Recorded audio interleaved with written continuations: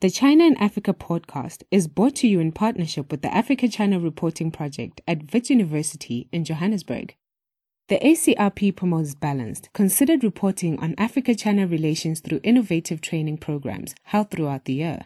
More information at africachinareporting.co.za.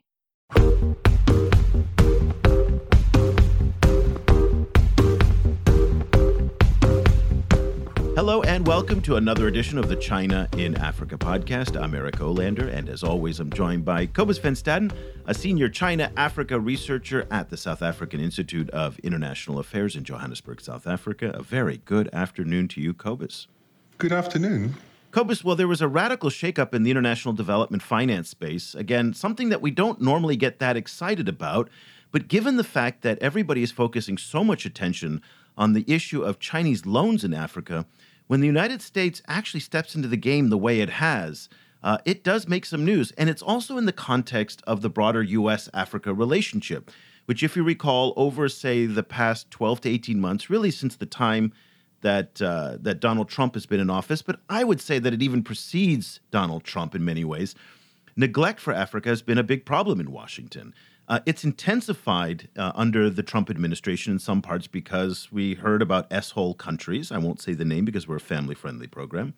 The withdrawal of AGOA privileges for Rwanda, the imposition of steel tariffs on South African steel exports, and a general, what seems like a disregard for Africa.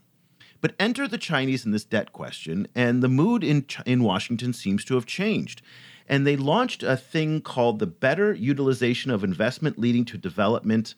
You gotta love American law. That is the acronym, or the BUILD Act is the acronym for that. Again, Better Utilization of Investment Leading to Development. That passed the Senate, and it's now on its way to the president's desk for signing, and it will create a massive new U.S. government agency powered by $60 billion. It's going to be called the U.S. International Development Finance Corporation.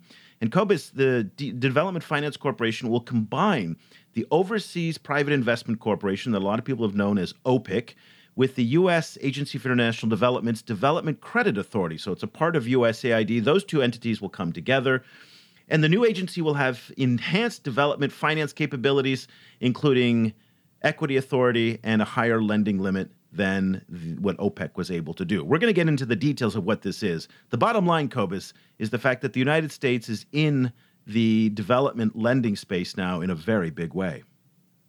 This is very interesting. It's in the first place, it's a major overhaul of how the US has done this kind of thing before.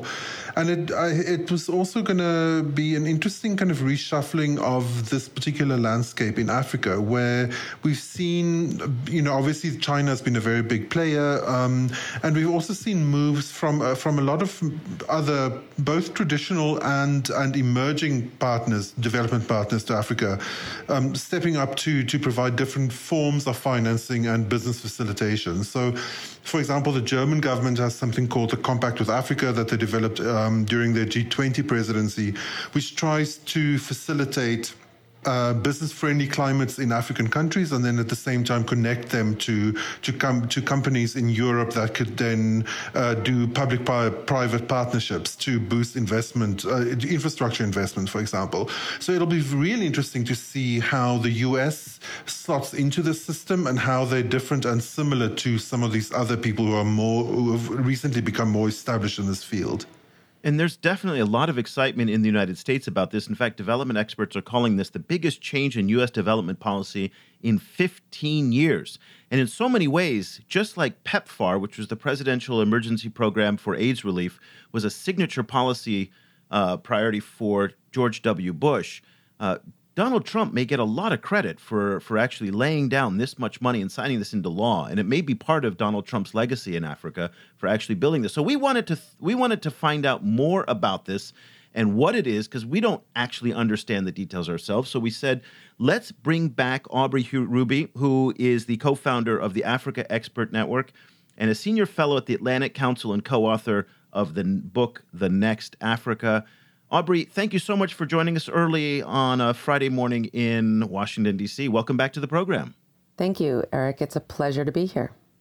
Well, so you wrote an op-ed or a column in the Financial Times back in August when this was making its way through Congress, and it said this new agency will boost U.S. investment in emerging markets. Since you are an advocate of the new International Development Finance Agency, why don't we start our discussion today with kind of having you introduce us as to what is this new agency and why is it important that it kind of came to life at this time?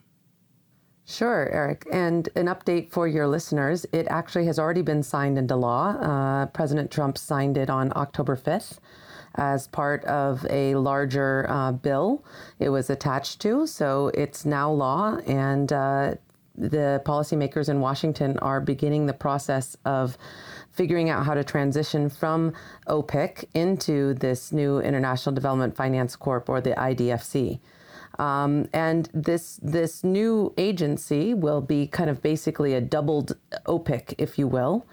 And it is a very exciting development. I think it's not a once in 15 years story for the U.S. in terms of commercial diplomacy, but a once in 50 years. So I remain enthusiastic, and those of us who care about the Africa business space are very eager to see this up and running.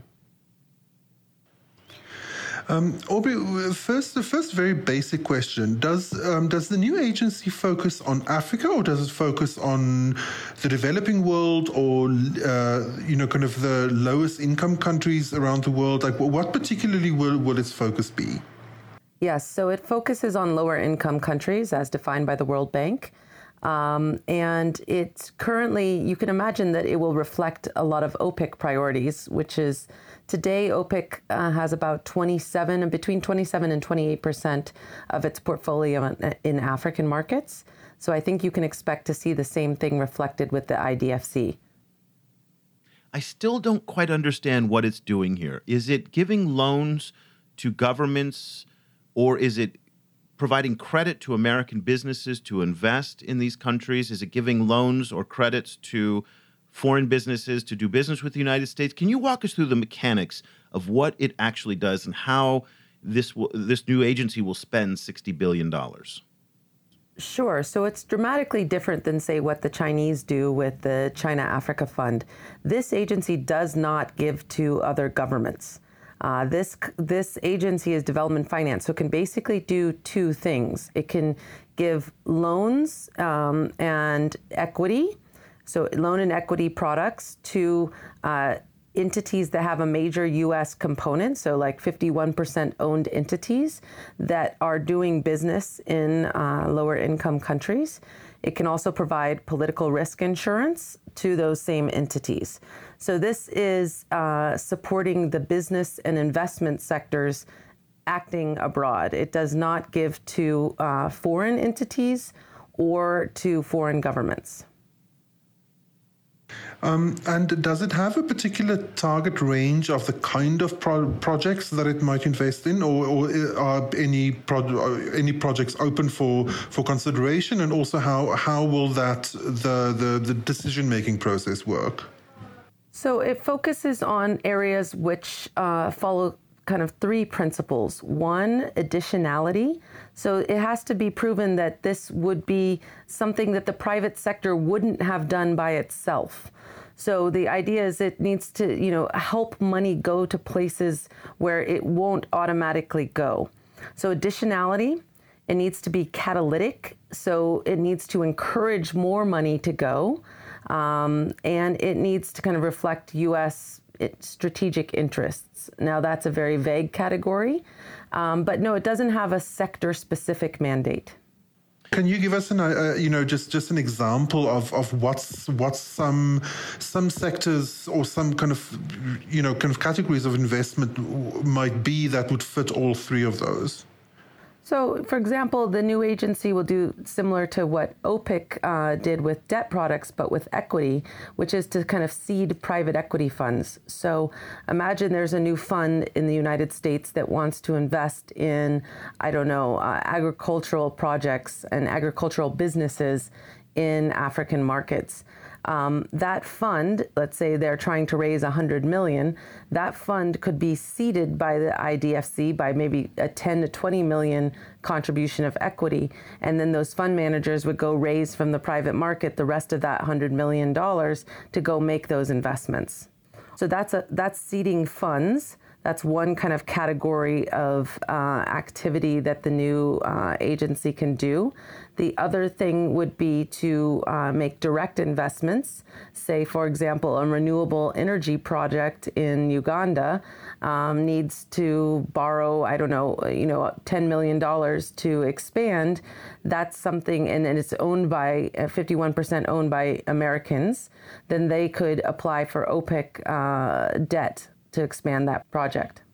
I guess, it's very exciting to hear the way you say it, because I read a number of different articles about it before we got together today, and I was very interested in understanding the mechanics of it, and it's very, very different than what I thought it was.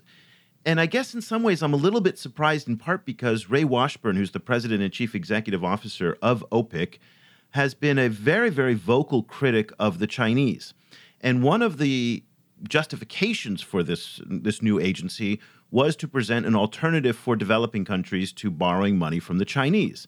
However, the way that you're laying this out, it seems like it's a very different type of financial engagement with developing countries than what the Chinese do. It's not about giving a government a huge amount of money to build a port, a dam, an airport, a railway. This is about much more focused on private sector development and whatnot. So in some ways, to me, just listening to you, it sounds like it's more complementary to what the Chinese than it actually is an alternative. And so that's where I'm confused a little bit by the comments of Ray Washburn. Again, just for full disclaimer, everybody who's listening to the program, Aubrey doesn't work for the U.S. government, and she's not employed by the U.S. government, is not affiliated with the U.S. government. So I'm not actually expecting you to speak on behalf of the U.S. government. But what do you think of that context, that context of that what this new agency is complementary to the Chinese rather than competitive? Yeah, they're completely different models. The U.S. Structures its commercial diplomacy and B2G or G2B, government to business relations completely different than the Chinese. So they're night and day different models. And I don't see a inherent conflict between them. This is helping to catalyze the private sector abroad. It's really not about building infrastructure in a build, own, transfer kind of model the same way that the Chinese do. I anticipate a lot more of this going into financial services, renewable energy, a variety of sectors, rather than being as concentrated as the Chinese kind of financial flows footprint is into African markets.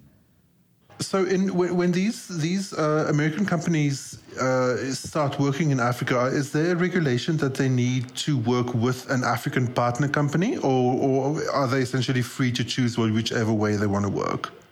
They are free to choose whichever way they want to work. I believe that they're probably most effective with having African partners and having Africans in leadership or Africans in ownership, but there's no regulation mandating that.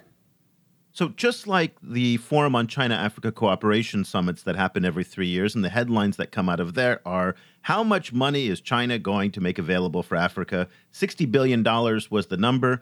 Conveniently, $60 billion is also the number that's being funded for this new IDFC agency. And I guess my question is that the Chinese put a set term limit on when they're going to spend $60 billion. So it's in the next 3 years they're going to do that. This $60 billion fund that's with the IDFC, is that going to be renewed, or does that grow? Is there a term on that? How does that compare to the Chinese $60 billion number? So some of this has yet to be determined. It still has to be appropriated. So the bill has passed and become law, but that does not mean money has moved to this new entity overnight. It has to be appropriated in the next fiscal year. And then it becomes the agency's discretion because, again, they are making these investment decisions on commercial terms. They're understanding the viability of the particular projects that are proposed to the agency. So it's not a necessary reality that they have to push the money out like the Chinese. I would also contrast the fact that this will be a fully audited agency. They will have annual reports that they will put forth, and we all, as observers of the space, will get to see how the money is used, which, as you know, is not always the case when it comes to the Chinese financial flows into African markets. You mentioned that one of the stipulations is that these projects should be in accordance with U.S. strategic interests. Could you unpack that a little bit? Which particular strategic interests are being considered here, and how is that being delineated and understood? Well, in the Act, it is pretty general. And everyone can read the Act, I invite them to do so. It starts on page 775 of H.R. 302. Some light bedtime reading. Everyone's downloading it as we speak. You can Google that, and it's pretty straightforward. In the kind of preamble of the Act, it talks about things that, investments that can help support democratic institutions, for example.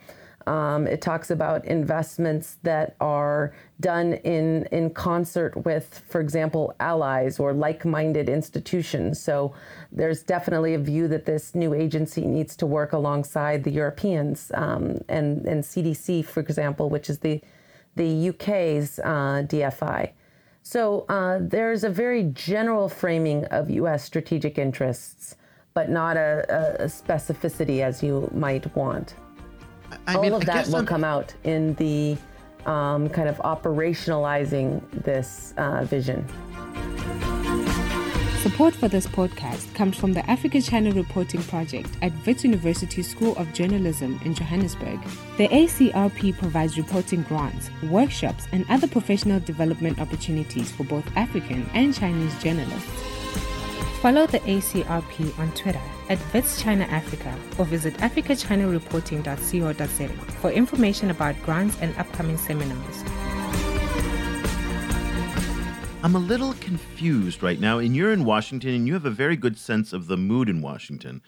But the White House has made no secret of its disdain for multilateral organizations. It's made no secret of its disdain for aid and development financing, all variations of it. It's really made its feelings known about the Europeans, Angela Merkel, even now to some extent Emmanuel Macron in France. And so you're talking about these multilateral organizations, partnerships, promoting democracy. Those are not the priorities of the State Department and U.S. foreign policy at this moment right now. And how do these two kind of line up together? Because you have a president who is very, very assertive in representing his base in saying, we're America first. We're not necessarily going to be doing work with multilaterals and partnering with allies if it's not 100% in our interest. And yet what you're talking about is a much more collaborative culture that doesn't seem to be the mood in Washington today. And to add to your list, Eric, of surprises, note the fact that when the Trump administration came into power here in Washington, that the Overseas Private Investment Corp, OPIC, was actually zeroed out in their budget. So this is a surprise on that level as well, because it went from zero, the agency was going to be killed, to $60 billion, to being doubled. So can I put the devil's advocate on you that it had nothing to do with development and nothing to do with helping developing countries, and it has everything to do with, rivaling China? Because that's what Ray Washburn has kind of presented it in some ways, and that's why it came alive this year, because of the rivalry with China. Yes, I absolutely believe that the kind of impetus for this was defending commercial diplomacy globally in the face of a rising China. Absolutely. It's framed like that in the thinking. There's actually within the preamble of an act, a clause that I refer to as the China clause that basically says that this is to give, companies an alternative development model to those who are state-led and authoritarian. So it's yes, the impetus is kind of anti-China and doing America first in the face of anti-China. So But, there are a lot of technocrats, and there are a lot of staff people, and there are a lot of, civil servants who want to see this work. And they know that working in concert with established DFIs in Europe makes sense. So I think you see a little bit of both in the act. I would not be surprised if, from the African perspective, it would not be seen as a either China or the US situation, but there'll be lots of attempts to get support from both sides. How open do you think the agency will be in either maybe even collaborating with Chinese entities, or to live in coexistence with them in the African space? Well, I think that there's no alternative to living in coexistence. These are just economic macro realities. And, from the African perspective, it's great because African companies, African countries have a greater choice of partners than they have in the decades past. So they can choose mechanisms from China. They can choose the Europeans, the US. They can even look to Malaysia, Thailand, Turkey, other partners. So I think from the African perspective, it's definitely a win. Going into whether they can collaborate between this new agency and the Chinese, I think it's unlikely because the mechanisms are fundamentally different. This is a private sector first. It does not give financing to infrastructure projects in the same way. And so I don't think they can collaborate because the methods are so very different. I agree. I think it's supremely exciting that there's more choice for African companies, and particularly because the Chinese have focused so much on the public sector, to now give the private sector, which has long been starved of capital. I mean, if you're a private sector company in Africa, borrowing money for expansion is extraordinarily difficult. The capital markets look at you with an enormous amount of risk. So this ability to tap yet more money to grow and to develop and to partner with American companies is great. And seeing the Americans actually get engaged in Africa policy, something I know you've been fighting in Washington for a long time, is also very exciting. But let me again bring up some criticism that I'd like you to kind of respond to. Ed Cropley, who is the Reuters Africa bureau chief, he tweeted out this tweet, and I'd like to get your take on it. OPIC prides itself on turning a profit, he said. In the last decade, OPIC has paid back $3.7 billion to government coffers. This suggests its terms may be less generous than the concessionary rates granted by Beijing. Forgive African governments for not rushing to sign up. Now, it sounds like he may be misled because it's not African governments who would be signing up, but African companies. But how do you respond to the idea that this is really a for-profit exercise for the United States government?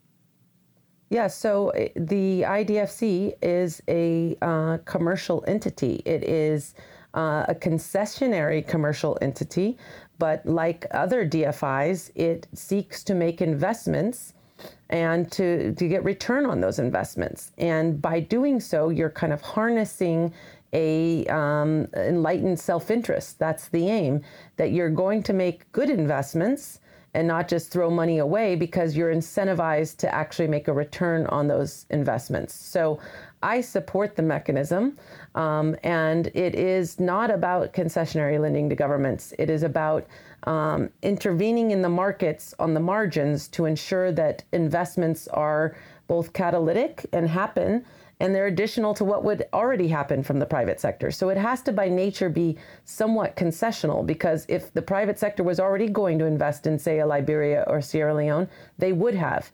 If they come to the IDFC, it's because there are some market failures there that are preventing them from doing so. So by partnering with development finance institutions, they can overcome that market failure or that mispriced risk and then actually invest. So there's a real development outcome, but this is sustainable. It's sustainable because they do make money. They can keep doing it forever and ever. It doesn't have to determine based on the politics of the day. Speaking of the politics of the day, have you? How do you think this is? It's the kind of what kind of domestic reception do you think it'll get in the U.S.? What we've seen in China over the last while has been increasing pushback from popular voices within China against spending large amounts of money in Africa. Do you foresee? I mean, we are going through an era where the US is rethinking its international participation on lots of fronts. How do you think it'll play domestically? Well, I think so far it's been a positive reaction in the Washington space. I don't think it's well known nationally yet about this new entity. The law has stated that there's 120 days from the time of signature. So basically the 120 days have already started between OPIC as it operates today and standing up this new IDFC. So I think it'll become more national awareness in the course of this next 4 months. But I do think that there is a view that the U.S. needs to be stronger internationally and do more in terms of commercial diplomacy. So I think that aspect will be fairly popular. It did pass, if you look at the Senate vote, it did pass at 93-6. So this is a bipartisan supported bill. Both sides of the aisle, both extremes of both parties supported it. So you have very kind of Trump-leaning Freedom Caucus Republicans who got behind it, to very liberal Democratic players who are behind it.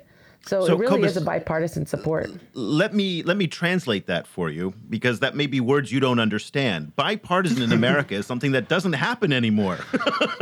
When was the last time we actually heard of a bipartisan piece of legislation? I mean, I can't even think of one. That by itself deserves the Nobel Prize. What a remarkable accomplishment. And that, question. For example, is very true to Africa-oriented things in Washington. If you look back over the last 2 decades, you'll see that the AGOA Act, for example, was always bipartisan. Almost everything that comes around Africa has had this unique quality of bipartisanship. Is that because the stakes are so low? I think it's partly that. I think it's, I grew up in Colorado, and we have a saying that there's a river there that is a mile wide but an inch deep. And so I think the Africa tent can often bring in a mile wide of support, but it's often the case that people don't fight for it deeply. And that's often why certain things didn't get passed. So, for example, when I first came to Washington in 2004, we put OPIC expansion into drafts of AGOA. Starting in 2004, but that was stripped out every year. And because people didn't want to fight of the nature of OPIC. It's only because the kind of macro perception of competition with China that this was actually fought for at a deep level. So let me understand, last question for you here, what the objective is in 1, 2, 3 years from now. The idea is that now the United States is back in the game for development finance. So African countries like Rwanda, Botswana, Tanzania can tap into these great rivers of American finance and will no longer need to rely so much on the Chinese.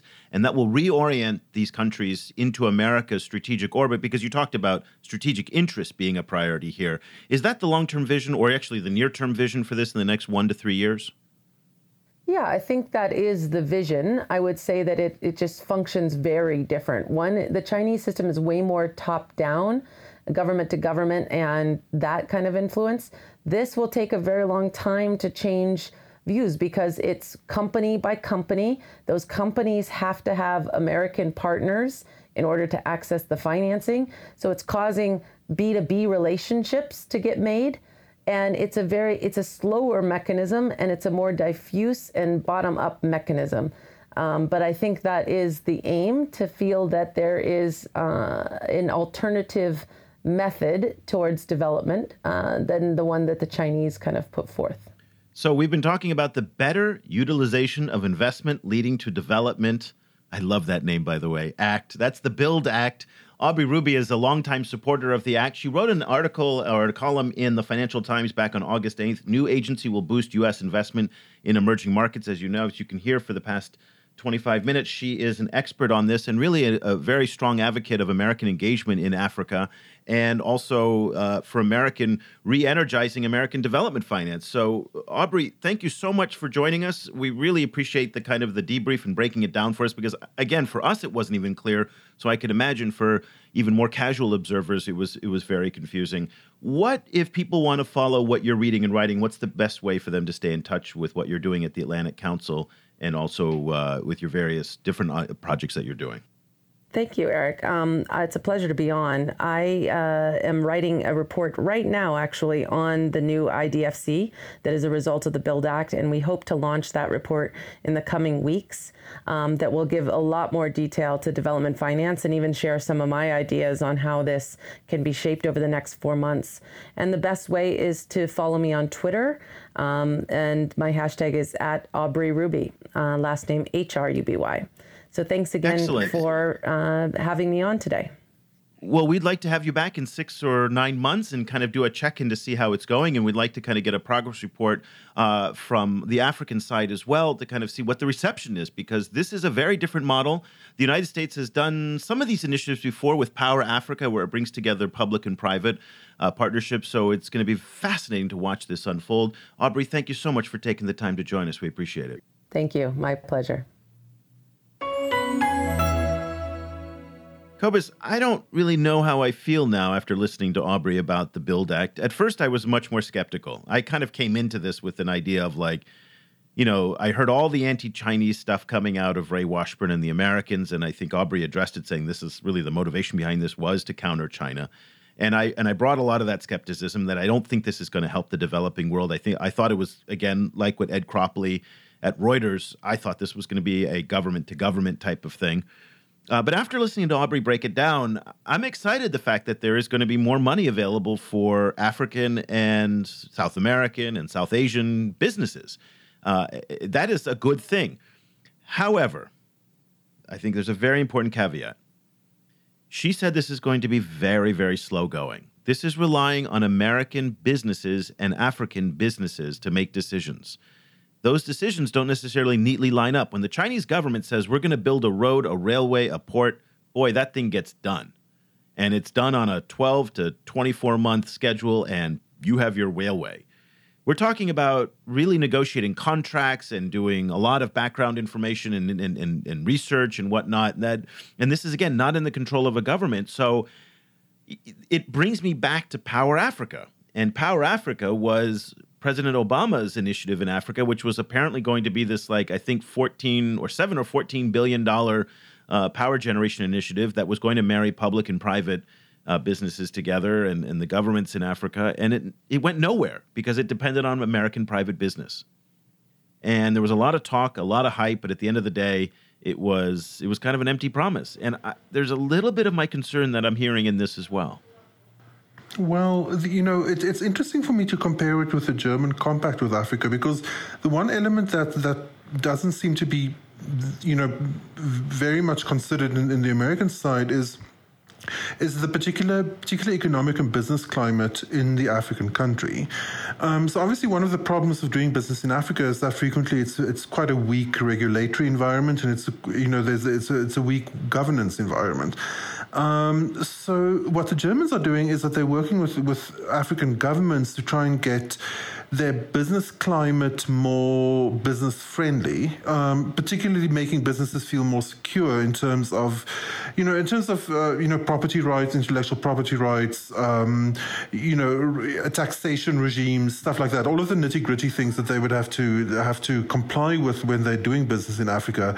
And then they're also identifying and providing data with what kind of particular projects are possible in particular African countries. It seems to me that the responsibility for dealing with those issues seem to fall more on the American business side. It seems to be And I mean, it'll be very interesting to read the full text of the act and to see, what they have in mind specifically. But it sounds like there isn't this kind of government intervention to make sure that the business environment is supportive enough to support long-term investment. And from the African side, I think the German approach is frequently maybe seen as a bit paternalistic, but then it's a way to try and fix the situation where you would have all of the investment flowing to countries like South Africa where all of these networks are already set up, where it's easy to do international banking, for example, and not to places like Togo, for example, where a lot of these systems are not really very efficient. So it'll be very interesting to see how this business facilitation side of it works. Now, I know that in order to get this thing passed in Washington today, they had to frame this as an anti-China thing. That's just the nature of the political environment in Washington today. But it kind of annoys me in one level because it's not doing anything to counter China in one sense, because they're so different in how they're approaching this.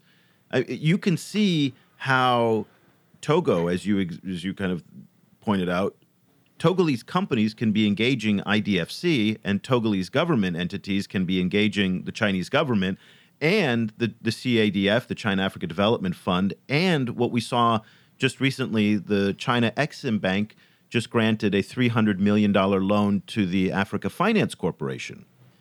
So there's going to be money now coming in from the Americans and the Chinese from all sides, and in so many ways, they're actually complementary to one another and not competitive. And so I understand the politics and the optics of framing it against the Chinese, but in reality, it's actually something that complements what the Chinese are doing. There's public financing coming from the Chinese to build infrastructures that the Americans won't build, and then there's private financing to help grow companies that the Chinese are still, for the most part, reluctant to do. And so they go together well. So Aubrey's enthusiasm, I think, should be really kind of focused on here, because this is good for Africa. Very, very good. Yeah, very good. I think this could be, as you say, really good news for Africa, among others, because, say, for example, if you look at a more specific example, China is putting in data networks all over the continent. You have in the process, we've seen the development of new kind of a new silicon. So they call it a silicon savannah, like outside of Nairobi, where there's, for example, fintech, like financial technology companies have started to set up shop there, providing applications that specifically focus on African users, and they of course work on Chinese networks. And if the BOLD Act can facilitate them, kind of setting up relationships with actual Silicon Valley, and rolling out some of those on the back of Chinese networks, like from the African perspective, this works great. There's no problem there. No, it's fantastic news. We have some good news from Africa today to report, actually, and I think this is one of our more optimistic shows. And in this day and age, optimism is in rather short supply. So, but what do you think about it? Do you share Aubrey's enthusiasm that this is a great thing and this is the United States getting re-engaged? Or that those words, strategic interests, and Donald Trump's tweets, and Ray Washburn's hostility towards the Chinese and real, polarization in his politics, do they give you some doubts? And also, have you lost faith in America in Africa after what we saw with the S-hole, Nambia, the withdrawal of Rwanda from AGOA, and the steel tariffs on South Africa? All of these together have painted a picture that is not too favorable to the Americans. So is this something that will turn it around? We'd love to hear what you think. Lots of different ways to get in touch with us on Facebook, on LinkedIn, email. So we invite you to join our discussions that we have. And also, just quickly before we go, Cobus, I want to give a shout out to a few of our fans. I just got a new dog. I'm very, very excited about it. We have a puppy, and so I took the dog to our vet in the neighborhood here in Shanghai. And lo and behold, Dr. Dusan Kladar is at Beck and Stone Veterinary Clinic here in Shanghai, and he, introduced himself as a huge fan of the show, and so I just was blown away. And I was just completely blown away. I owe Dr. Completely Dusan a blown away. It's beer amazing. because he really impressed my wife, who was like, actually, somebody's actually listening to the show. So that was exciting. And then I also want to give a shout out to the Shanghai chapter of the Young China Watchers group. I gave a talk there recently, and there was just an amazing reception, and just people were so enthusiastic and so eager to hear about China's engagement in Africa and the developing world.